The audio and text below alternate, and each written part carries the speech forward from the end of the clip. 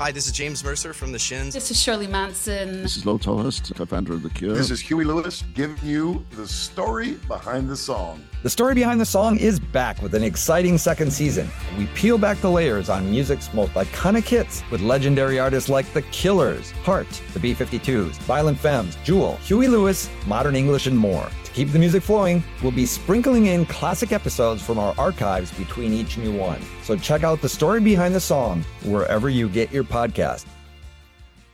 It's easy to hear your favorite artist on WFPK from wherever you are.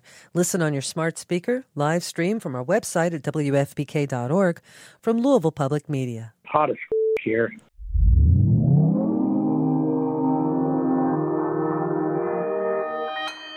Consequence Podcast Network. The future is a hefty responsibility and not one that we take lightly. But then taking things lightly has never been what Hefty is about. That's why we've created the Hefty Renew program that turns hard-to-recycle plastics into valuable resources like park benches and building materials. To participate, simply fill up an orange Hefty Renew bag with accepted items, tie it up, and drop it in with your regular recycling. That's it. It's that easy. It's time to rethink recycling with Renew. Particular valued resources may vary by geography. More info available at heftyrenew.com.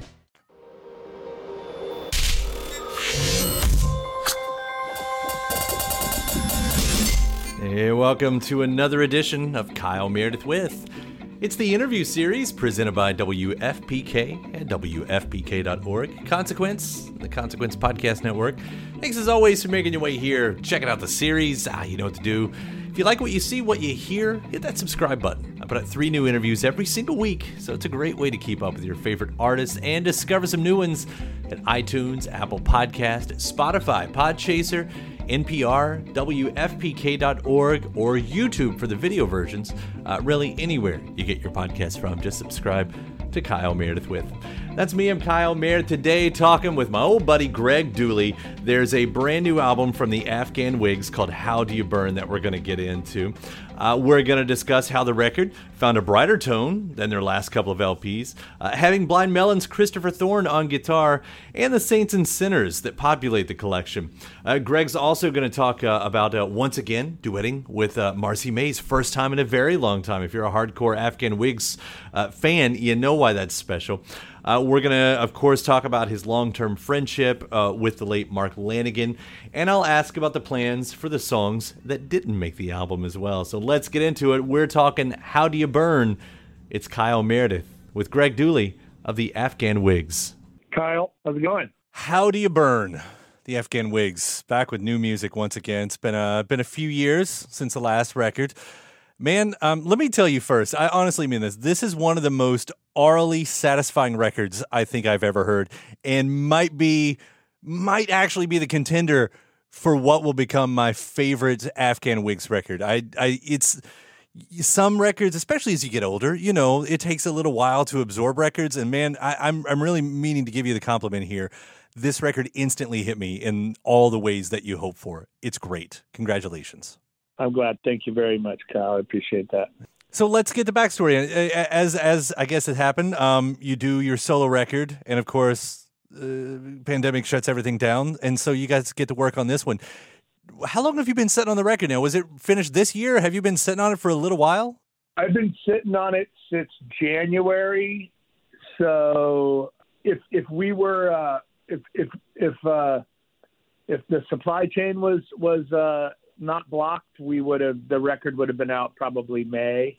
But because they were waiting for the vinyl and we had to wait in line, they pushed the release till September. But that's okay. I'm fine with that. Gives you that seems to be the popular thing, the really long lead out right now anyway, because otherwise it's sort of the thing, like as soon as the record's out, it's sort of becomes the end of the start of the end of the campaign. Does it feel like this really has made it feel longer for you? Absolutely. I mean, it's we've done some shows. We're going to do some more, and then we do the big fall tour. So it's actually kind of, by the time we put the record out, 3 songs will have been released. we're playing them all in the show already. And then you get 7 more in September. So that's cool. Yeah. And let me say, testament to that live show, seeing you guys here in Louisville, which was the first time in 25 more years or what, like the show was so damn good. I remember talking to Scotty after the show, and I'm like, man, I don't know why we haven't been back here. It's just, it's the whim of the booking agent, Kyle. That's what I'm blaming it on. Anyway. I'm glad it finally happened. I'm glad I was able to see you guys right here in town too. But especially to see these songs, the ones you are playing live and getting into the record. I mean, the one thing I first noticed about the record is the brightness is back. And I only say that in comparison to the last couple records. They felt like they had this really, and by the way, huge fan of those too, but this, sometimes mysterious, darker, and sometimes gothic set to it. What gave this one its mood shift? What do you attribute to that, to anything? Like, in my mind, this closely resembles maybe like 1965 more than anything. It's a little, probably because what was going to be darker than what was happening. You know what I mean? Like, I think even trying to compete with that was folly, So that's my best answer to that question. But it's almost surprising because we go from one version of darkness into another one. I mean, you guys were recording this again when there was just a whole lot of confusion, uneasiness in the world. I don't know what you were feeling. Like, can you think back, to I know it's just about a year and a half ago, but it's such a weird thing for all of us to think back then. Like, where was your mind? What was your mood during the recording of this, during the writing of this? I mean, I had already been had that, the solo tour was already taken from me. I already was not able to go, work on to perform a record that I'd worked on for a year and a half. So I think I just kind of quickly rebounded and just started cranking out the tunes. Luckily, I had Patrick and Christopher within driving distance of me, and we were able to build the foundations of the songs and ship them back east to the other players. So that was that. But I mean, I don't know if I discussed this with you or not. I have to several people, but I didn't, while the uncertainty and certainly the toll it was taking on the world population, troubling. But my personal daily experience was, I sort of spend a lot of time alone anyway. It wasn't really a big change for me. Mm-hmm. So I think that I was able to, you're not I never sit down and go, wow, I'm going to write a dark gothic spooky song, but I think I just my flow was pure, I just kind of was coming from wherever I was is what you hear. And obviously there's, there are moments of darkness in life, but I do feel like this is a brighter record as well. Especially you get to like a line of shots. That's a bright sun right there. Yeah, thank you. That's the next single. Well, then, do you find with them coming so close together, do you find that there is a thread between this record and the solo album? Like, can you sense? I don't know if I'm asking lyrically or thematically. Are there any threads that you see between the two?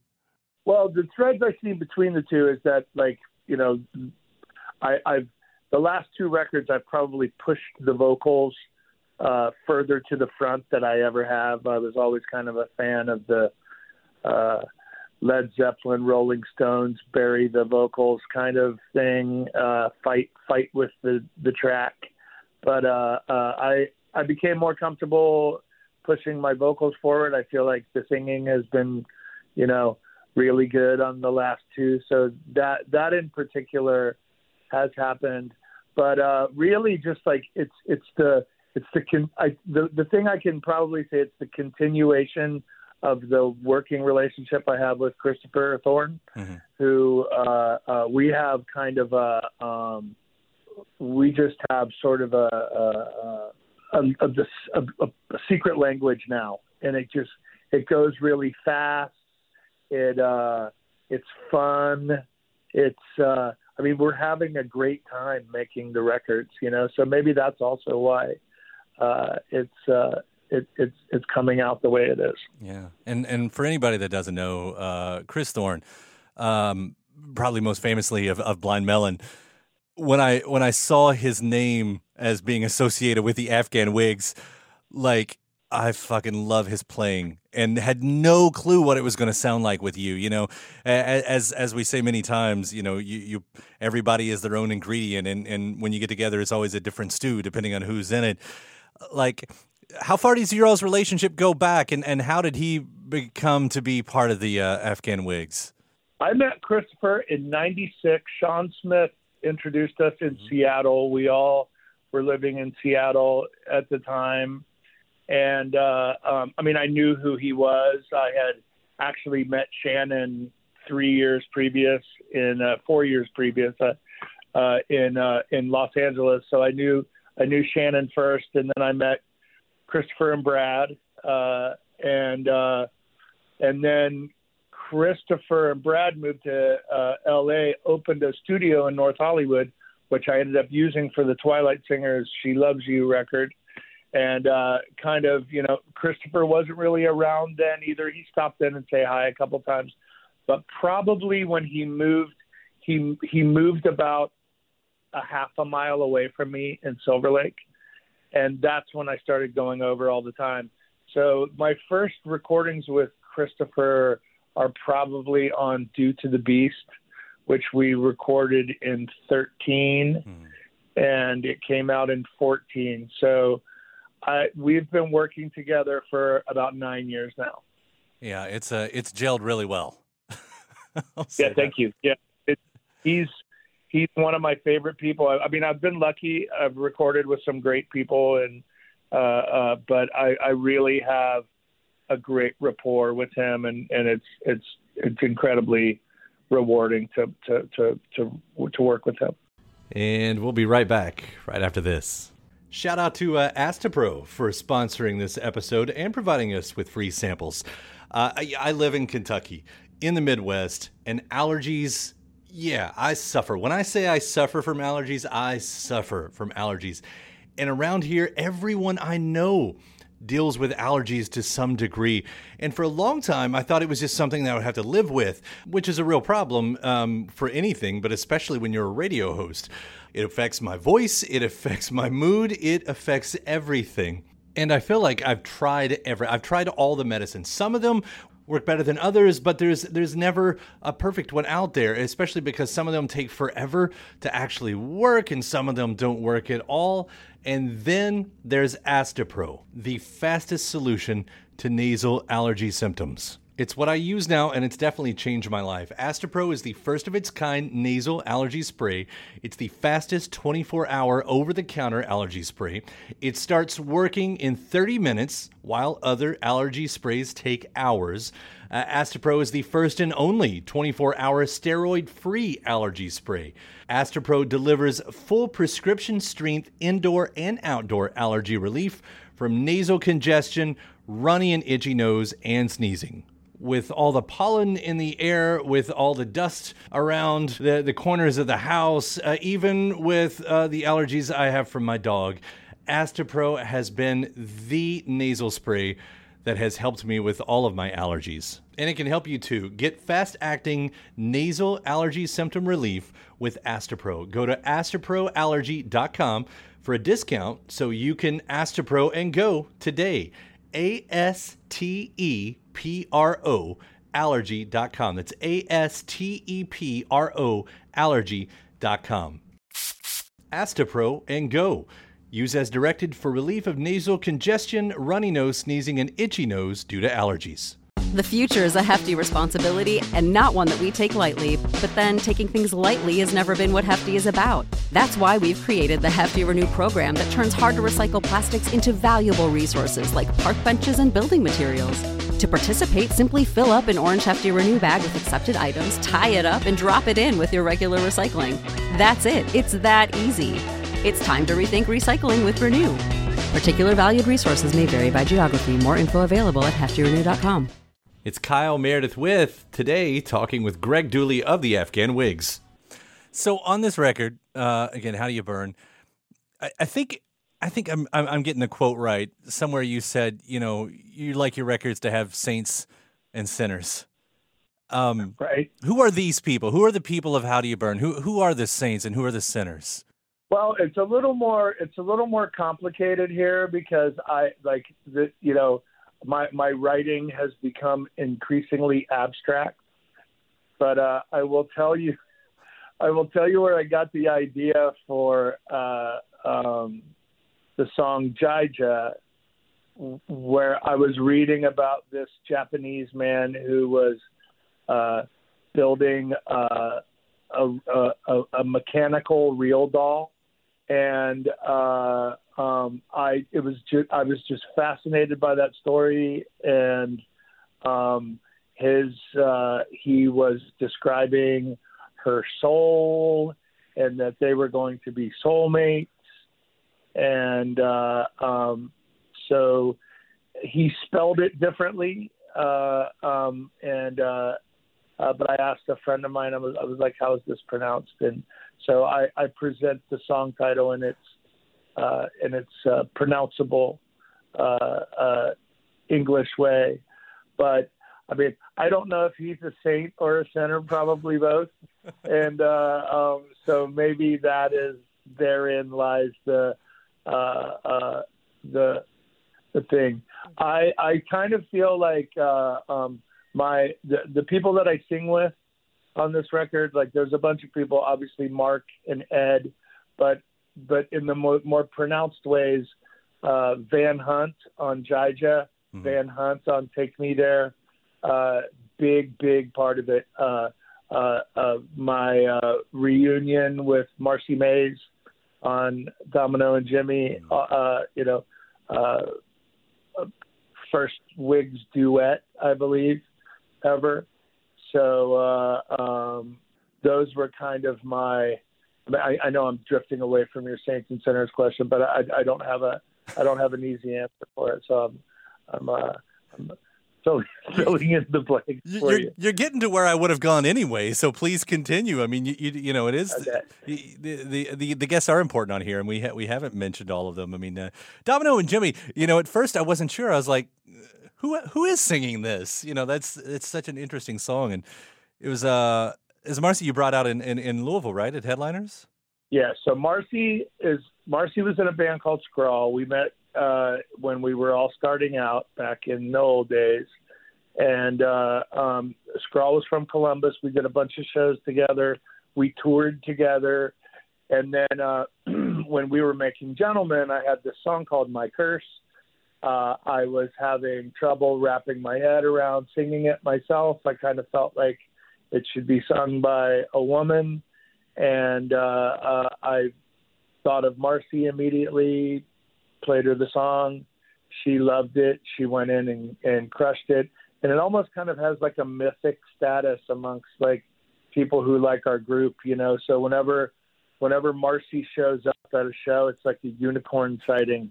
You know what I mean? So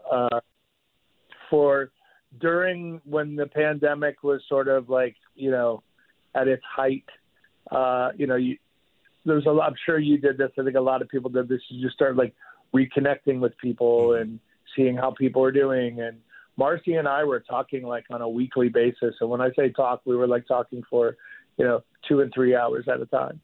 So at the end of one of our conversations, I said we should do a song again someday. And she said, absolutely, I would love that. And when I hung up the phone, I was like, dude, you got to do it now. Don't be the guy who says, let's do lunch and don't do lunch. Right. So I wrote the song probably I don't know, 3 days later, and sent her the words, and she was like, what's your part? And I go, I have to listen to yours. I have to listen to you sing to me first before I know what to say back to you. Wow. And then I waited, and I just listened to her sing. Even though I wrote all of the verses, I needed to hear her sing it to me for me to be able to reply. And that was that was the reply. But like from tip to tail, 1 week from my suggesting we do it to the conclusion of the mix was 1 week. Wow. What an interesting way to write a song too. Just, projecting yourself into someone else and then having to hear that. Like I don't know anybody else that's ever said it like that, I guess. What a cool way. I didn't, until I just said it to you, I didn't even know I did it. I'm glad we're both getting something out of this. Yeah, there you go. Speaking of vocal takes, Please Baby Please might be one of my favorite vocal takes that you've ever done. And what a rich history, by the way, of those words. That line, Please Baby Please, like a kingdom of music has been built upon that. Oh, yeah. And trust me when I say I tried everything I could to come up with a different title for it. And so that I wouldn't be sitting here with you now doing this conversation. But in the end, John Curley was the guy who's like, come on, what are you going to call it, man? Like Highlander,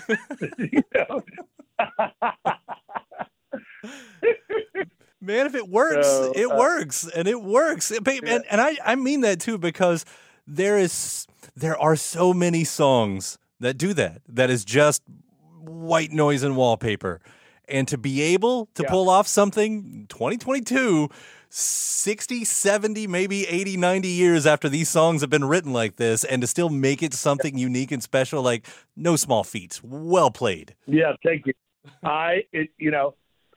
Kind of my personal favorite on the record. So I appreciate the positive feedback. Thank you. You mentioned Mark. We got to bring up Mark at least a little bit here. Boy, I sure do miss hearing him. Well, of course I can hear him anytime, I guess. But yeah. So as I read, it was him who you ended up taking the title from. How Do You Burn? Yeah, he was. We talked a lot. He was, one of my closest friends, one of the closest friends I'll ever have. Mm-hmm. And I years ago I named one of his records just like offhandedly. I said something, he loved it. He's like, "Can I use that?" And I was like, "Of course." I didn't know what I said. And the same thing happened with him. We were talking, and he said those words, and I was like, "What?" And he goes, "What?" And I go, "What did you just say?" And he goes, "I don't know." And I go, "Did you say, how do you burn?" And he goes, "I guess so." And I'm like, "Well, what does that mean?" He goes, how do you burn? Like, what makes you burn? What turns you on? Uh-huh. And I was like, "All right, I'm taking that." And he was like, "Go right ahead." So there you go. And as I took it, the answer is the final track, In Flames. Like, how do you burn? In Flames. Sure.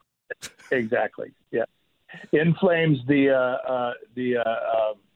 shattering conclusion. Yeah. A cool, again, also that In Flames is Patrick's favorite song on the record. So we'll be working that one up at some point into the show. It's it kind of gave it it was the last song that I wrote, and it gave it its kind of, I don't want to use the word closure, but it gave it its fitting denouement. Mm. So that's what I'm going to go with. You and Mark, Are there stuff? Is there more out there that you all did together? Are there unreleased Gutter Twins? No. We used. Trust me, we used everything. Like, you know, but the last thing that we did outside of these songs we did when we did "Girl from the North Country." That was a B-side on one of my. It was like a record store day record, and he sang the Johnny Cash part, and I sang the Dylan part. That's a fun one, I guess. If you got to go out on one, that's not a bad one right there. Yeah. If you don't have it, I'll send it to you. Please do. It's hard to find that RSD stuff after the facts, unless you want to shell out. I don't think it's on. I don't know if it's on streaming service, so I'll take a look, but I'll send you what I have. Yeah, please do. What about it's sort of the same question. What about the songs though that weren't used on this? I mean, what about? I was trying to do the math. 14 songs that aren't on the record. There's about that. Like, I mean, and by the way, like, they're not 14 like finished songs. Sure, right. I don't. What happens is once I get, you know, smell blood, I go all in on one, and I'll leave a song just kind of like, you know, on the side of the highway, and maybe I'll go back later and strip it for parts. Maybe I'll go back and tow it in and put it back on the road. It depends, but I'll say this: there's 4 that we didn't use that are great and will come out. They just didn't fit this record, and I've become a big fan of the 10-song record. So it had to be these 10. That's how it was going to go. I've become such a big re-champion. Something I've always loved is the B-side. I miss the B-side. I miss singles because of the B-side, because usually, as you were saying, they were sort of the songs that weren't seen all the way through a lot of the times. You know, they weren't completely finished, but they were recorded. And there's something special about that to me, too. You know, I miss that stuff. I mean, you think about like back in the 70s and 60s where like they would, I mean, think about like for instance, like Blackwater by the Doobie Brothers. That was the B-side. Right. And it became I want to say their only number, or maybe their first number one, probably What a Fool Believes was probably a second one. But anyway, that one, countless Beatles songs. I mean, a lot of those Beatles albums were like, you know, Beatles songs were like double A-side. But to me, the champion of the B-side was Prince. His B-sides were, you know, anybody else's A-sides, you know. So he was the king of the B-side, in my opinion. Well, if you ever want to, you can compete in that arena right there, and I'll shell out for that stuff. That's true. I will hunt them down. You. All right, cool. Whatever you got left over, just throw them on the B-sides. Right on. Well, I'll be sending you this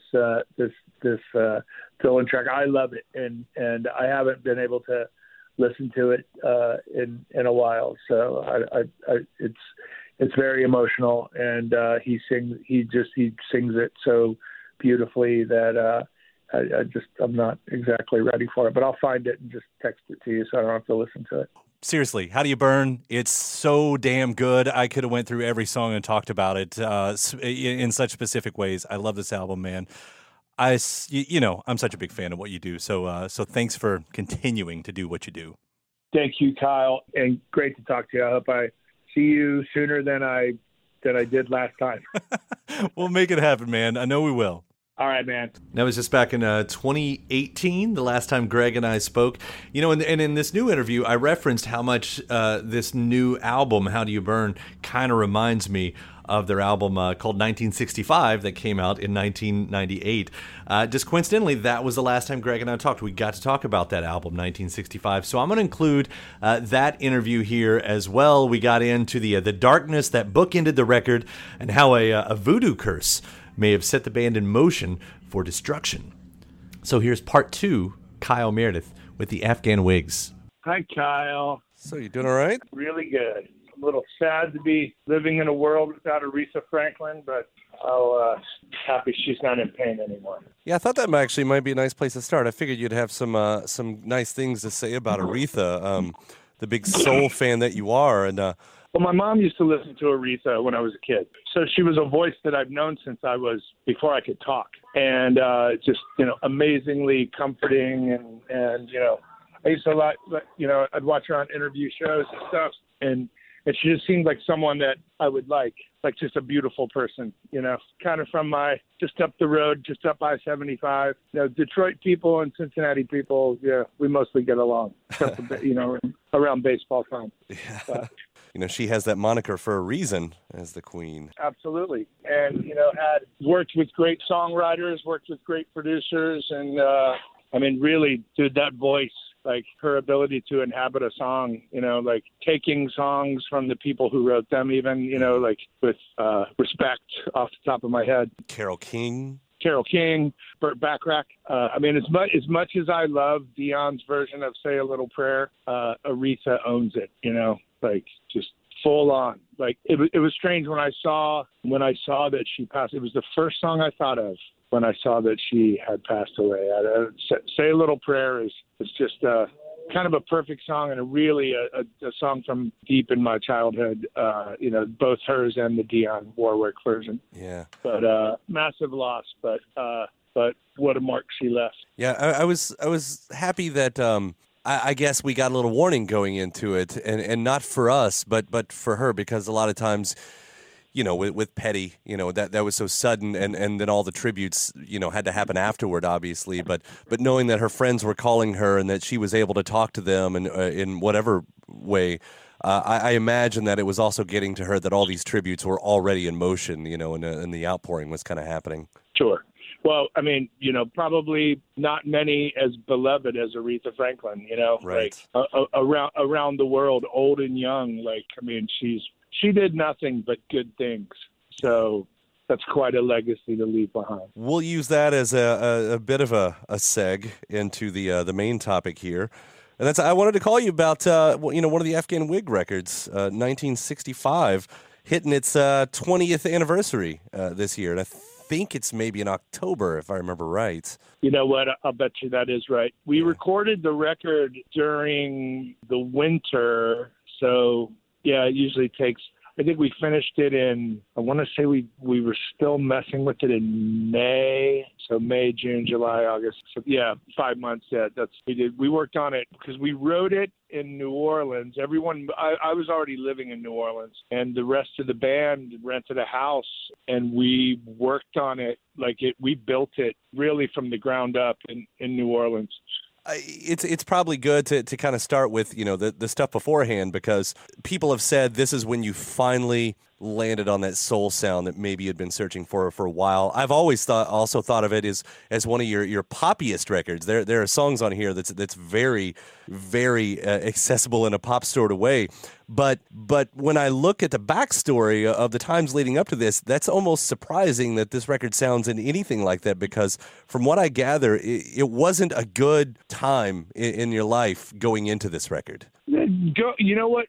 Right before it was not. But I was actually treated for depression before I went back down to New Orleans. So I was actually in a very good place at the time. But I began to acquire vices that would cause me trouble years down the line. A turning point in a lot of ways. It was out of the darkness into the light, but it wasn't much longer till I was back in the darkness. But at the moment, it was really we were kind of living like the Rolling Stones down there. We were having a great time. So probably the most fun I've ever had making a record, just in terms of rock and roll debauchery and being in a place where you could comfortably do it, So it's definitely, I mean, it has there is a darkness in pretty much all my stuff, but this has the brightest lights in it too. I think like some like a song like Something Hot or 66 or City Soleil or just off the top of my head, Crazy. Mm-hmm. Like they're really pretty melancholy free. You know what I mean? Like they're joyful even at times. You know what I mean? Was that like a reaction against all of that? Because I besides the depression, I mean, you left the record label, you lost a drummer around this time. I read that you had to do a lot of this record maybe from your own pocket, to pay for it. So were these bright sounds just sort of a big reaction against whatever had happened previously? I think probably. I mean, we were free. We had. I did pay for the record, by the way, but I had no doubt that what we were about to do was going to, pay me back. So that there wasn't really any kind of, oh no, I'm driving my car off the cliff. But once we got it started and started having a good time, I mean, it was. I think the initial intention was to kind of make a party record and freak everybody out. The original title of the record was Stand Up to Get Down, and honestly, probably a better title. But we ended up settling on 1965, and I can't tell you how many people come up and tell me they love 1969. and I'm like, I love it too, but that's by another man. Missed it by 4 years. Yeah. But thank you. So really, I mean, but again, a great time. I had been down there for like 6 months previously working on the first Twilight Singers record, which didn't come out till much after that one. So I knew the town pretty well. That's when I met Henry Butler. That's when I met Kermit Ruffins. That's when I met Roderick Paulin, who ended up doing all the horn stuff on all the records, like kind of writing the horn part. Steve Myers was around all the time. Susan Marshall came down with her husband, Jeff, who engineered the record later on, and she became a big part of the record too. So it was all very kind of family style, but again, a really good time. There was darkness on both sides of the record, but during the making of the record, it was pretty bright, I have to say. The sexual confidence is different too, because that's always sort of been a part of your lyrics in some way or the other. It sounds like it's different on this one, and maybe because it's what you're talking about, the mood of Down There, because I think there's more bravado in the come on lines that's happening throughout the record. Well, it's the great thing about songwriting is you can create a new person and you can be that person for 3 or 4 minutes. So sure, I was enjoying being several of those people. And what a place to do it in. Sure. Yeah. We brought up 66, and I think that one really centers on, because when you listen to that guitar part, and I'm not the only one who said this, like at that moment in time, you're like, that could have been a Backstreet Boys song, just with it, if it had a different vocalist melody and all that stuff on it. But like, that seems like when I listen to that song, and I love that song, by the way. I love that song. But there's something about it going, man, if you were ever shooting for the top of the pop charts, that was the one. There you go. And it was really strange, like that the record label didn't kind of get that. You know what I mean? I kind of swung for the fences on those songs, probably for the last time. I think I kind of retreated back into my darkened room after that. Yeah, I mean, I thought there were a couple hits on that record. I honestly did, and I thought 66 was one of them. 66, Crazy, Uptown Again, Something Hot, John the Baptist were all like big up tempo. All of side one, really. You know what I mean? Right. Soleil, like I mean, it's very infectious and super fun to play. So. On any given day, it could be my favorite record that I've ever done. Yeah. And John the Baptist, by the way, that might as well be your Sympathy for the Devil or Gimme Shelter, because it's otherworldly the way it sounds. It doesn't sound like humans created that song, or at least the way I hear it. Wow, well, thank you. I love John the Baptist, and the having that horn section and having Susan sing on it with me. I mean, when you have that much power behind you, there's nothing you can't do. And I think that we mixed a record with George Drakoulias and David Bianco, who just passed away a few months ago, and they really, really understood the dynamics of that song and did an excellent job mixing it. I never knew this until just like the research of this record, but Alex Chilton, is he somewhere on this record? Alex Chilton sings the vocal harmony on Crazy. Wow, I did not know that. Oh yeah, like big time. Like play it and you'll hear him. It's plain as day. It's Alex Chilton. He's the only guy who can sound like that. You know, he made me sound good, like I said, and he was. I hung out with Alex quite a bit when I lived down there. Yeah, and this was sort of before when the world finally started catching on in real, I think, because in the 90s it was still sort of what I call a handshake band, the secret handshake, like, oh, Chilton, Big Star. Yeah.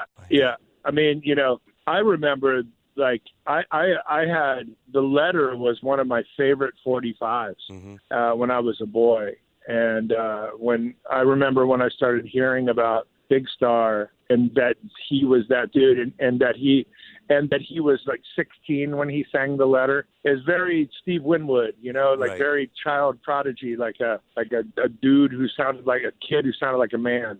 So a kid who sounded like a black man, right. A white kid who sounded like a black man, you know what I mean? So, but yeah, man, Alex sings on Crazy and Jody Stevens, Big Star's drummer, sings on Now You Know on Gentlemen. So I sang with half of Big Star. Yeah, you just called him up and asked him. Is that you sort of had that in mind, or what? I had it in mind, and Jeff Powell, the engineer, knew Alex from Memphis.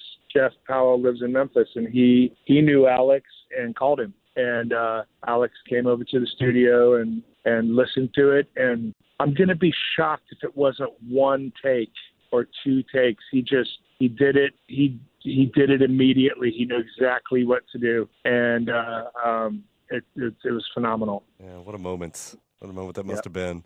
Not a question here, but I'll also throw in, it makes me giggle every time I hear you kind of whisper that who's hot, who's not part. All right. Well, thank you. That's a great little moment. I loved that song, man. I loved I loved the Mace, Puff Daddy, Biggie, Diana Ross jam. So Mo Money, Mo Problems, I believe is the name of the song. Loved that, and always loved ad libs. I used a bunch of Outkast ad libs on Powder Burns, the Twilight Singers record.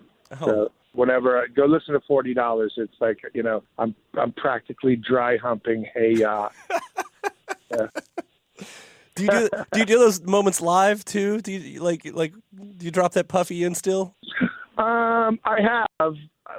We don't play Crazy a lot, but and sometimes I would, and sometimes I wouldn't. But anticipating the reaction, I'll do it. I know how people dig stuff, and I dig it too. So I would absolutely do it again. Yes. So you're talking about the darkness on the other side of the record. I mean, this was the final one for a while. It was after this you all sort of broke up. Did you see that the end was on the way at all? I actually did not, but when there was an incident down in Austin, Texas, where I got creamed in the head after a show by these guys, and that was sort of the end. The one thing I'll give you a story about 1965 that probably no one knows. And Steve Myers, who sings on the record, my dear beloved friend, sings with a group called Mighty Fine in Brooklyn right now, but we've been pals since Black Love. He and I were walking down, I think, like Dauphine Street in the French Quarter, and this Haitian woman was walking down the street, and I'm sure we probably started to say hello to her, and she shook a gris-gris bag at us and said something in French and walked away. And we were like, whoa. That didn't seem friendly. You know what I mean? It seemed really strange. And long story short, I got conked in the head, and 5 months later, Steve got shot 6 times in uptown in New Orleans. So I don't know, but I've always felt like whatever was in that gris-gris bag, we had a price on it, and both of us had to pay it. So man. There you go. That's a rough little, that's a rough moment. Yeah, I mean, it was. I mean, but I'm just saying it because I was thinking about when I knew I was going to talk to you. I'm like, I'm going to tell Kyle about the green bag. You know, it's that have rarely told anyone that fact, but that's a fact, and I'm pretty sure that those were the respective consequences. Right. All right. That's amazing. It's interesting. You know what? And again, this is maybe sort of an awkward pivot, and I want to move closer to the present for just a moment too, because as we're talking about the darker sides and death, Rosser, who passed away, I guess a year ago now. How has that affected whatever you're doing moving forward? Like, have you all started on whatever the next phase is, and with that in mind? Oh, of course. We're a very show must go on gang, mm-hmm. and I don't think that Dave would think we would stop. Like if you've ever lost someone close to you, it's always profound and kind of hard to put into words. But I find that the best way to remember and keep someone's energy around you is to keep them in your heart at all times. You know what I mean? Mm-hmm. I have random thoughts about Dave Rosser every day. Every day, I'll just think of something funny that he did, or some way he smiled, or whatever. But I've had 3 or 4 already today. He was absolutely one of the closest friends that anyone could ever have. And to me, he was he was like a soulmate to me. Like when I met that dude, I was like, wow, I've known you for thousands of years. You know what I mean? So in that regard, not unlike sure the people, up Detroit with Aretha when passed on, it's your family and the people that you've influenced, whether that be, in your community or in her case, in the universe. It's whatever the energy you leave behind, I think stays forever. Yeah. So. My friend Charles, just the other day, he had lost some family members, and we were sort of talking about a similar thing right there. And he said the most beautiful line. He said, he goes, you don't really ever die until the very last person who remembers you has also died, because of that, your energy, your memory is still around. It's still being used, it's in some way. Well, sure. But there's also, I don't think that ever really dies either, because think about a story that someone told you about someone that you never knew, but their name, or that you were the friend of the friend. I think that also keeps people alive, and I do. I just had profound recognition of people that in my life that it makes it seem like I encountered them on another plane somewhere. You know what I mean? Yeah. I've thought that since I was a kid, whatever deja vu is, whatever these things are, they're coincidences or they're remembrances of something that you either already did or haven't done, Right. But, we could take a deep dive into a metaphysical ocean right now if we don't watch out. So. Right. That's entirely true. I'll go ahead and then ask you about if you kind of know what's next. As far as the next step, I know there's been a couple one-off singles since the last record, hasn't there? No, we did You Want Love. Oh, that was it. The Pleasure Club song. We did that. That was sort of like, Dave Rosser and I had talked about doing that forever, and we knew James, who wrote the song, and James actually sings on the song.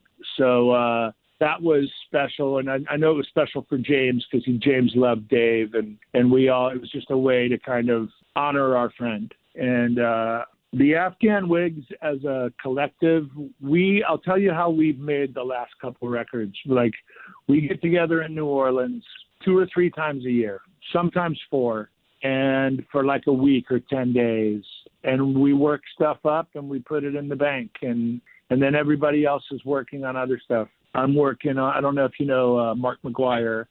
He was the guitarist in a group called Emeralds and has made several amazing solo records. He's downstairs in my studio right now, and we're working on some stuff of our own. So I think everybody's I think we're going to take a little break. The Wigs, I know we're getting together in December for our, quad annual meetup, but I think I know a couple of us are going to do our own thing for a little while. But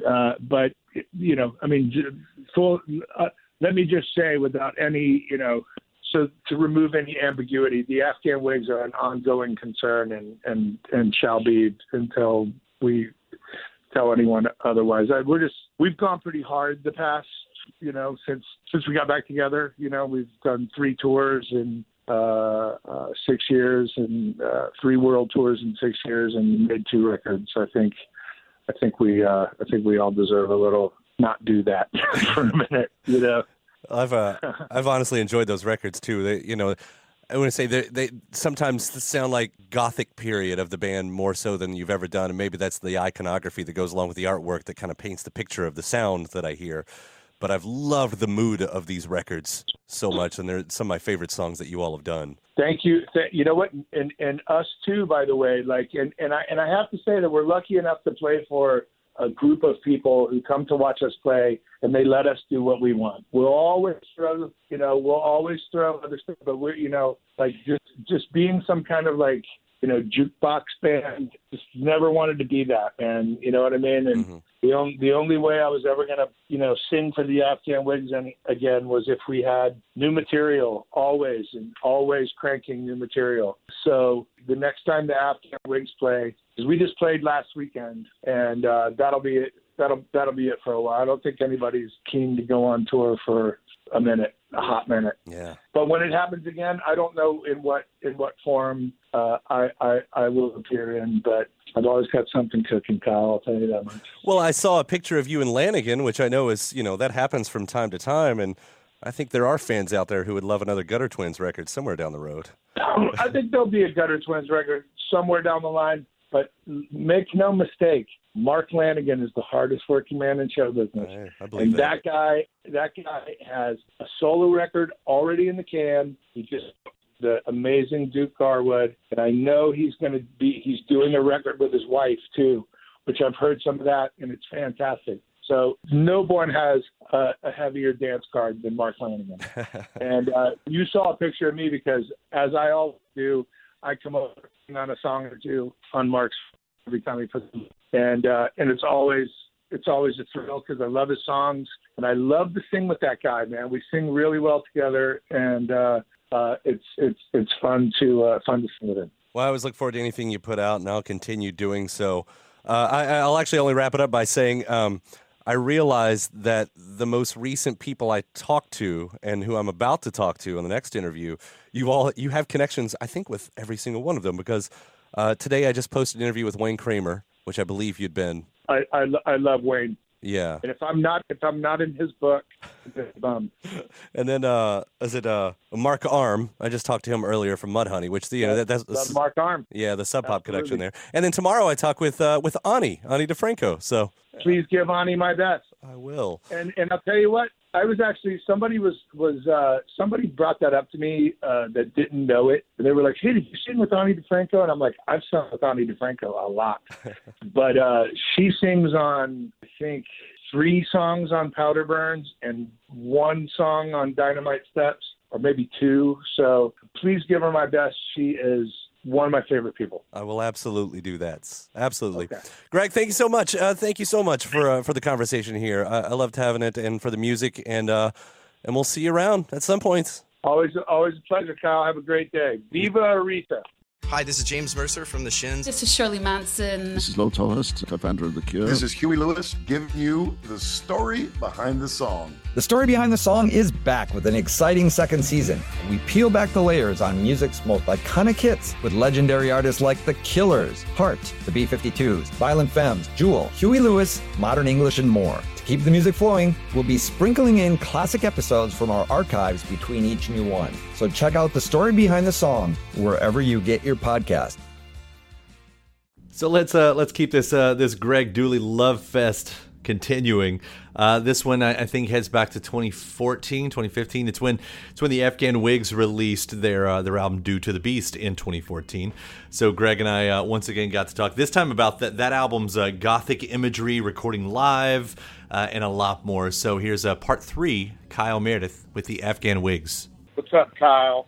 I've been so excited to hear all of this new music finally. The songs that are out there sounds amazing so far. You guys have done it again, man. Well, thanks, man. I guess, we start with the last record. With the comeback record out of the way, did it feel more like business this time around? Was there a different sense going into this record than the last time? Sure. Basically, like back to work. But this one was done a little more cohesively, and with most of this record was cut live with everyone in the room together. At least the basic tracks of 8 of the 10 songs were done that way. So in that regard, much different than the last record, which was like iterations of members of the group. This was the entire six-man group, all hands on deck. And I know everyone's sort of concentrated on the darkness of these songs and everything, but I got to say, I've had a lot of fun listening to it. Like, they may be dark songs, but they're fun dark songs. I don't think they're. I don't think they're like mopey. They have a degree of mischief involved with them as well. There's songs don't all have to be. People are multidimensional. I think the songs are too. They can be fun and sexy and complicated and scary all at once. Kind of like well, I'm not going to say it on the air. So there's the mystery in itself. Well, I think a lot of that does come from the imagery of this. I was kind of laughing when Demon in Profile came out because you'd gone from a beast to a demon. And, that definitely, and of course the artwork in itself. I mean, there's a lot of imagery that's just projected in there that sort of does set the tone. Whether you mean to set it in that way or not, I guess it's the way it's perceived. So when everyone starts concentrating on that, I'm guilty of it too. That was the first thing I saw was this portrait of a Gothic America, I guess. Right, sure. Or is it a tribute to Dio? I would love it if you said 100% that this record is a tribute to Dio. I will tell you this. Big fan of Ronnie James Dio. Met him once. Could not have been a nicer person. That's good. Yep. I mean, you want people to live up sort of to the idea, but it's nice to hear that they're all human too. All you musicians are human. Man, I saw Ronnie James Dio singing Rainbow, so I go back that far. You got me on that one. I'm a little bit behind you. I'll ask this question because it seems to be part of every interview that I'm in right now, but is some of this imagery have anything to do with what's been going on?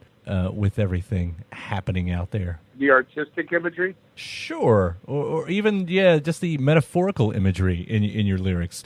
Dark music for dark times, that whole cliche. Sure. Well, I've lived through other dark times, like when things politically don't go your way, it's not the only time it has happened in my life. Mm-hmm. I think this particular gentleman is, a rarer case and obviously has really cranked up people in a way they haven't been cranked up in a long time. And honestly, in that regard, if it took something like this to make people pay attention to what's going on around them, hey, maybe he did everybody a favor. Well, I guess, though, that's the question, though. Did you find that it affected your writing at all? Well, what affected me was the just the never-endingness of it. That campaign was always like it was like herpes all day long. You know what I mean? Like it just kept coming back. Like I was exhausted by it. And the negativity, the daily negativity of it, like it was suffocating to me, honestly. I really didn't like anybody involved in it. You know what I mean? And just wanted it to go away. And then once it began to come into focus, I was like, oh dear. But that's the way life works, Well, on the more personal side for you guys, did Dave's health affect this album? We were pretty much done with the record when we found out that Dave was sick. and the only thing I had left to do was to write the lyrics for "I Got Lost" and sing them, and that's the only performance that came after the diagnosis. So. Okay. We were all unaware, Dave included, during the making of the record. Well, back on the song side of things, and again, you've got 2 singles out as we're recording this, Demon and Profile, which is I'm going to go ahead and say a monster of a song. It's so good.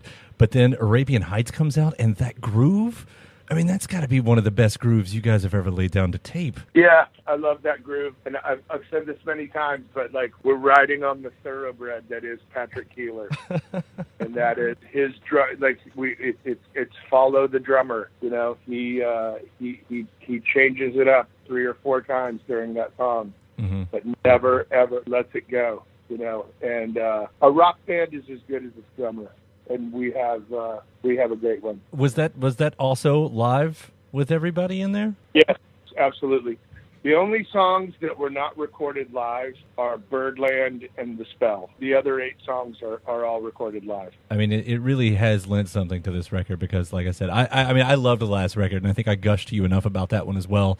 But this one feels like something entirely different. And, if you want to call this version 2 of the Afghan Wigs, or whatever, it's such a different trajectory than your first time around, which I'm sure is something an artist needs to hear as well as go after. That's what you aspire to do as an artist, is keep pushing yourself. Like if we were to have come back and just done, anything that we'd done before, it's sort of like, who cares, we wouldn't. I enjoyed doing the reunion tour, but we did 60-something shows. I was singing songs that were half my life ago. So you have to have something in front of you that, appeals to the person you are now. So I think we've done an excellent job of representing ourselves as who we are now. I do love it, man. It was a pleasure talking, as always. I hope we do get to see you in Louisville sooner than later, whether in a show or just stopping by. I'm going to make it a point to play in Louisville, Kyle. I hope so. So there you go. All right, take care, sir. All right, and we'll round it out one more interview all the way back to 2012 for this one. In fact, this is when the Afghan Wigs had just reunited after 13 years away from each other. So myself with my friend Sean Cannon, we got to sit with Greg backstage at Lollapalooza that year. So here's part 4, Kyle Meredith with the Afghan Wigs. This dude here, his name is Greg Dooley, and we could once again say Greg Dooley of the Afghan Wigs. Yes, you always could. Could we? Yeah, man. I thought that was illegal. Yeah. No, some artists don't. You could say Greg Dooley from the Black Republicans, which was my band before that, or Greg Dooley from Helen Highwater, my high school band. Spelled Helen, Helen. This is Greg Dooley from Helen Highwater. Cincinnati, Ohio. Hamilton, Ohio. Hamilton, Ohio. I'm sorry. Get it straight. There's a difference. And we were named by Alan Collins from Lynyrd Skynyrd, personally. Is that right? And our guitar player later joined Lynyrd Skynyrd. Mike Estes. True story. News. That's it right there. It is nice, though, to have you as, once again, Greg Dooley of the Afghan Wigs. 13 years? 13. 13? Yep. Read the story about how it kind of all came back together. But there were years there when you were like, I'm never going to do it again. I don't need to do it. Got the Twilight Singers, got a twin. Right. Don't need to do it anymore. Right. But then it all came around. You did. The thing about it is you did it while everyone else was reuniting. So I think there was a bit of a misconception. Some people do it for the money, but I guess we got together with all those other bands and said, you guys do it and kind of camouflage us while we do it. So you're undercover. As soon as the Stone Roses tipped, yeah, right. That was the signal for us. See, it was a bunch of signals. Yeah. At the drive-in, Stone Roses, and then it was okay because everybody's like meow meow meow meow meow. When is that tour happening? What's that? At the drive-in, Stone Roses and Afghan Wigs. I think that's booked already, isn't it? Well, minus the roses. I hope we go on first. No, you'd be the headliners. You hold yourself well. You guys still sound good. What does it take to get to do a reunion? Now you've lived it. Now you've done it. Now you're one of those bands. But what does it take to finally say? Is there a hatchet to bury? Or is there just a sense of... There was no hatchet to bury. There's just like, deal with the crazy one. That's you, right? No. And, make sure that the parent isn't gone too long from the kids. And, I mean, I've got people from my past that I don't want to be around, no matter how much you pay me, but... Right. Well, here's the thing about whenever people say that you're doing it for the money, I always got paid for doing a gig since I was in high school. Sure. I did it for the money then too. It was like $5. So that's my point. Like money, whatever. I mean, I wasn't making money for 13 years, and I was like, oh, I need to do that. Yeah. I did it because it's mine and I want to. And I wrote 6 albums worth of songs that I'd like to sing again. Yeah. That's pretty simple. Well, I think that here's the thing. We're talking about this music stuff. That's cool and all. What I want to know is, have you been following the Reds this year? I'll tell you what, man. Todd Frazier got to be considered for Rookie of the Year. Bryce Harper, no. Todd Frazier, he is the guy. A more complete player at this particular stage. Bryce Harper, very good. Todd Frazier, my personal pick for Rookie of the Year. He was in the AAA system in Louisville, which is where we're from. So I got to see him a few times. Scotty Halter from Louisville, Kentucky, and we met when Scotty was tour managing Fancy Pants, which was with Peter Searcy. Peter Searcy and Ben Daughtry, former Squirrel Bait members, and they left town. And Scotty needed a place to crash, so he crashed at my house. And we figured out that we've known each other 25 years because we found out when Ron Oster got injured in 1987. And we've known each other 25 years as of July 13th. Nice. I like that this is the amazing thing, because music and sports doesn't always mix. But what you're telling me is that you measure the milestones in your life based on what is happening to the Reds. Yes. The Reds are like one of my favorite things in the world. There's like Marvin Gaye, pizza, the Reds. So it's chicks. Pizza though is 2? Chicks. So you're not really a Reds fan. I thought you were, but pizza's 2? I mean, come on. Yeah. Nah, it's okay. You're good. Pizza's good too. That's 3 for me. I just flipped. I think I'm going to appeal to you, though. You brought up Fancy Pants and Squirrel Bait. You might be the only person in the world that can get a reunion out of that. I tried. Yeah. Did you? I tried real hard, yeah. How'd that go over? Well, I think they didn't say no right away, but we shot it down. I think Searcy and Grubbs shot it down, I think. Yeah. Nah, just do it. Make it happen again. It's going to have to happen. Just tell them. In fact, here's what's going to happen. Everybody wants to see it again. Everybody wants to see the skag and the setup. Everybody wants to see Squirrel Bait. I saw Squirrel Bait. I saw him twice. Before my time. Wow, you saw Squirrel Bait twice. Yeah. I loved you before. He with the Sun God. Yeah, I'm aware of that, but you are my hero. You've seen him twice. I saw him with both drummers. Really? I saw him with Britt and with Ben. There you go. All right, I'm going to pull it back around here. I don't want to get back to the wigs. I'm sure you're asking this all the time. Is there going to be new wigs? Are you going to? We played a new song today. Did you? At the end of the show. You got some great covers that you're doing right now. Which, by the way, lazy journalism has followed your career the whole time, where people go, "So you like that old R&B, huh?" Yeah. They always bring that up. But one of the more interesting things is the style of covers you're doing is R&B. It's just new R&B. You're doing Drake and Frank Ocean. But I mean, think about it. We did we were doing Creep like TLC right when it came out. I actually had I was doing that song before it came out because I had a pre-release of that song. So you stumped them. Yeah. Who is that playing? That's the Shins right there. Yeah. You're following James Mercer here, or you're competing with James Mercer. I like James Mercer. Yeah. I like Broken Bells too. Yeah. He's no Tony. But what are you gonna do? No. You know what, man? That song "Let's Get Down," the Tony song. Oh yeah. That DJ Quick produced. It's on the final Tony record. Man. It's got going deep into the you know what? catalog. And it was very, and that song, like, you could have mashed Smells Like Teen Spirit into that song. It's the same cadence. So what you're saying is we're gonna get DJ Pete Rose doing a mashup of those two songs. That's you. The Pete Rose reality show is coming soon. You know that?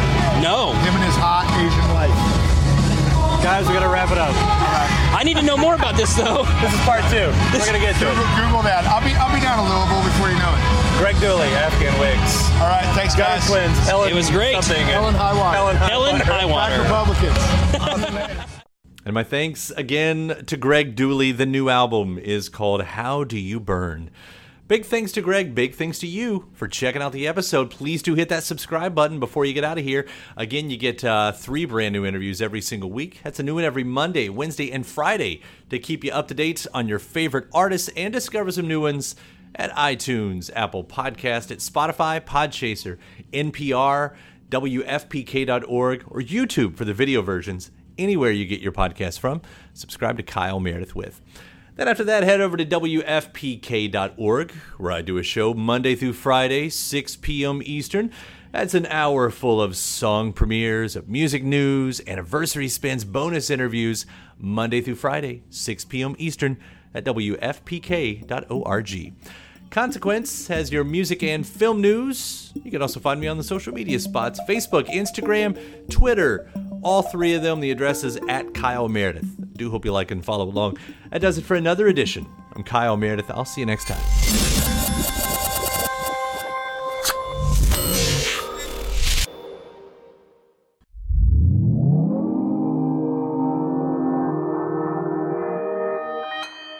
Consequence Podcast Network. We all got COVID at the very end of that tour.